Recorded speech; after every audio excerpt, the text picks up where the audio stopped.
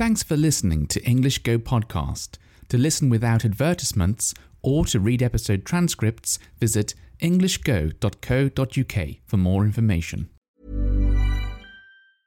Cool fact, a crocodile can't stick out its tongue. Also, you can get health insurance for a month or just under a year in some states. United Healthcare short-term insurance plans, underwritten by Golden Rule Insurance Company, offer flexible, budget-friendly coverage for you. Learn more at uh1.com. Mom deserves the best, and there's no better place to shop for Mother's Day than Whole Foods Market. They're your destination for unbeatable savings, from premium gifts to show-stopping flowers and irresistible desserts. Start by saving 33% with Prime on all body care and candles. Then get a 15-stem bunch of tulips for just $9.99 each with Prime. Round out Mom's menu with festive rosé, irresistible berry chantilly cake, and more special treats. Come celebrate Mother's Day at Whole Foods Market. Everyone knows therapy is great for solving problems, but getting therapy has its own problems too, like finding the right therapist, fitting into their schedule, and of course, the cost. Well, BetterHelp can solve those problems. It's totally online and built around your schedule. It's surprisingly affordable too. Connect with a credentialed therapist by phone, video, or online chat, all from the comfort of your home. Visit BetterHelp.com to learn more and save 10% on your first month. That's BetterHelp, H-E-L-P. Hello, I have a listener request for you today. Kira got in touch with me recently. Thanks very much for doing so. And she wants to know about phonetics. She recently learned that children in the UK learn about phonetics. Phonics. It's the same thing, isn't it? Probably. Learn about phonics in school, and she wanted to know what it was. I wanted to know more about it. Now, a long time ago, right at the start of this podcast, I did do an episode about this subject, about this topic, but I deleted it because most of the episode it was just me, like pronouncing, like sort of like the alphabet, but like phonetically pronouncing the alphabet like we learn at school. And I decided that was pretty boring to listen to. But this episode is going to be different. I'm just going to be telling you about what it is and what it is. Maybe giving you a bit of an example. But what I will do is I found a very good video on YouTube. And I will link to that in the description for this episode. And it's just this lady, and she goes through the whole alphabet, covering the different phonics, the different sounds, and she's got a very nice accent, and I think she does a good job of it. And you can see the sound she makes with her mouth. When she makes each of these letters. Phonic sounds.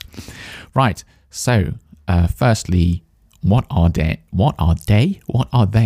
And I could probably do with some training myself.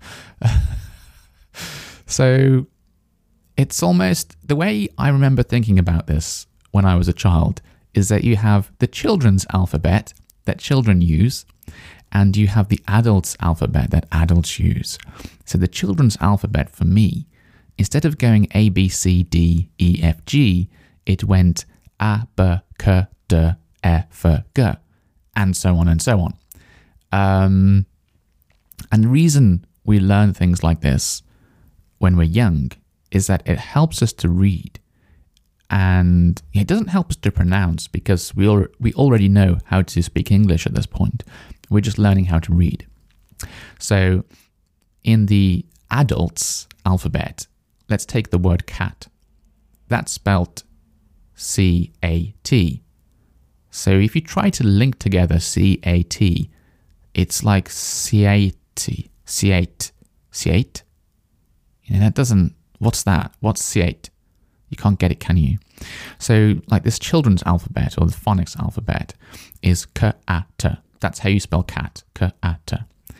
And if you link that together, K-A-T, cat, it becomes cat, doesn't it?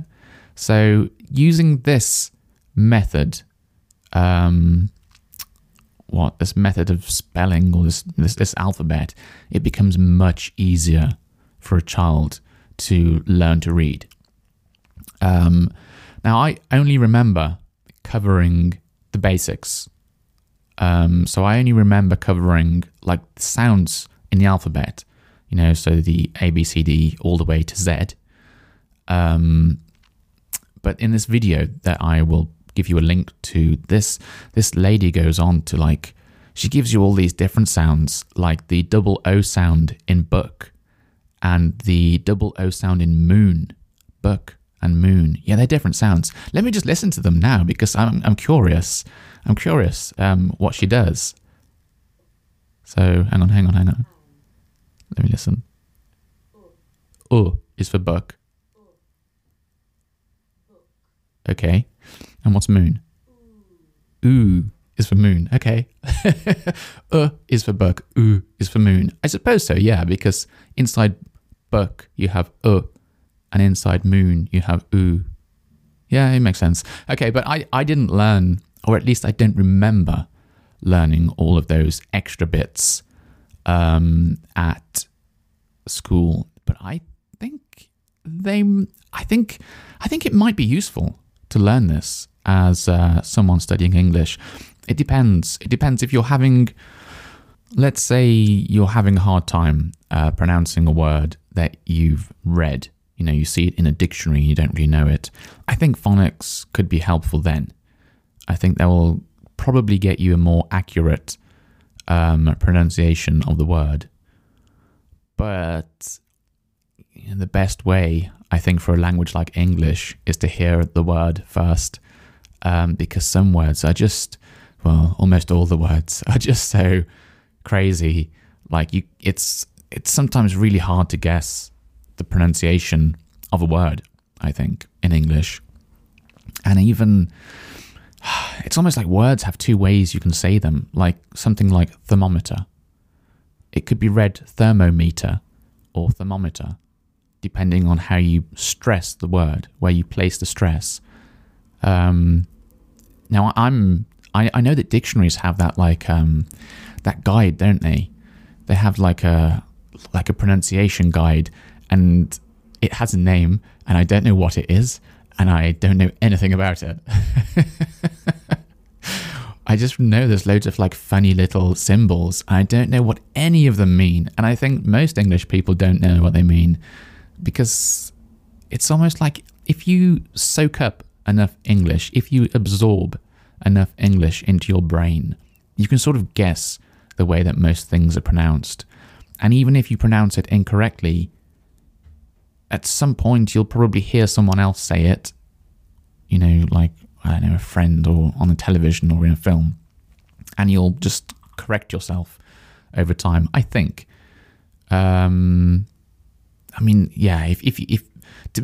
I suppose that kind of thing only happens if you're really immersed in English, if you're using it every day, or maybe you're actually living in an English-speaking country, then I think that will definitely happen. You'll just self-correct yourself.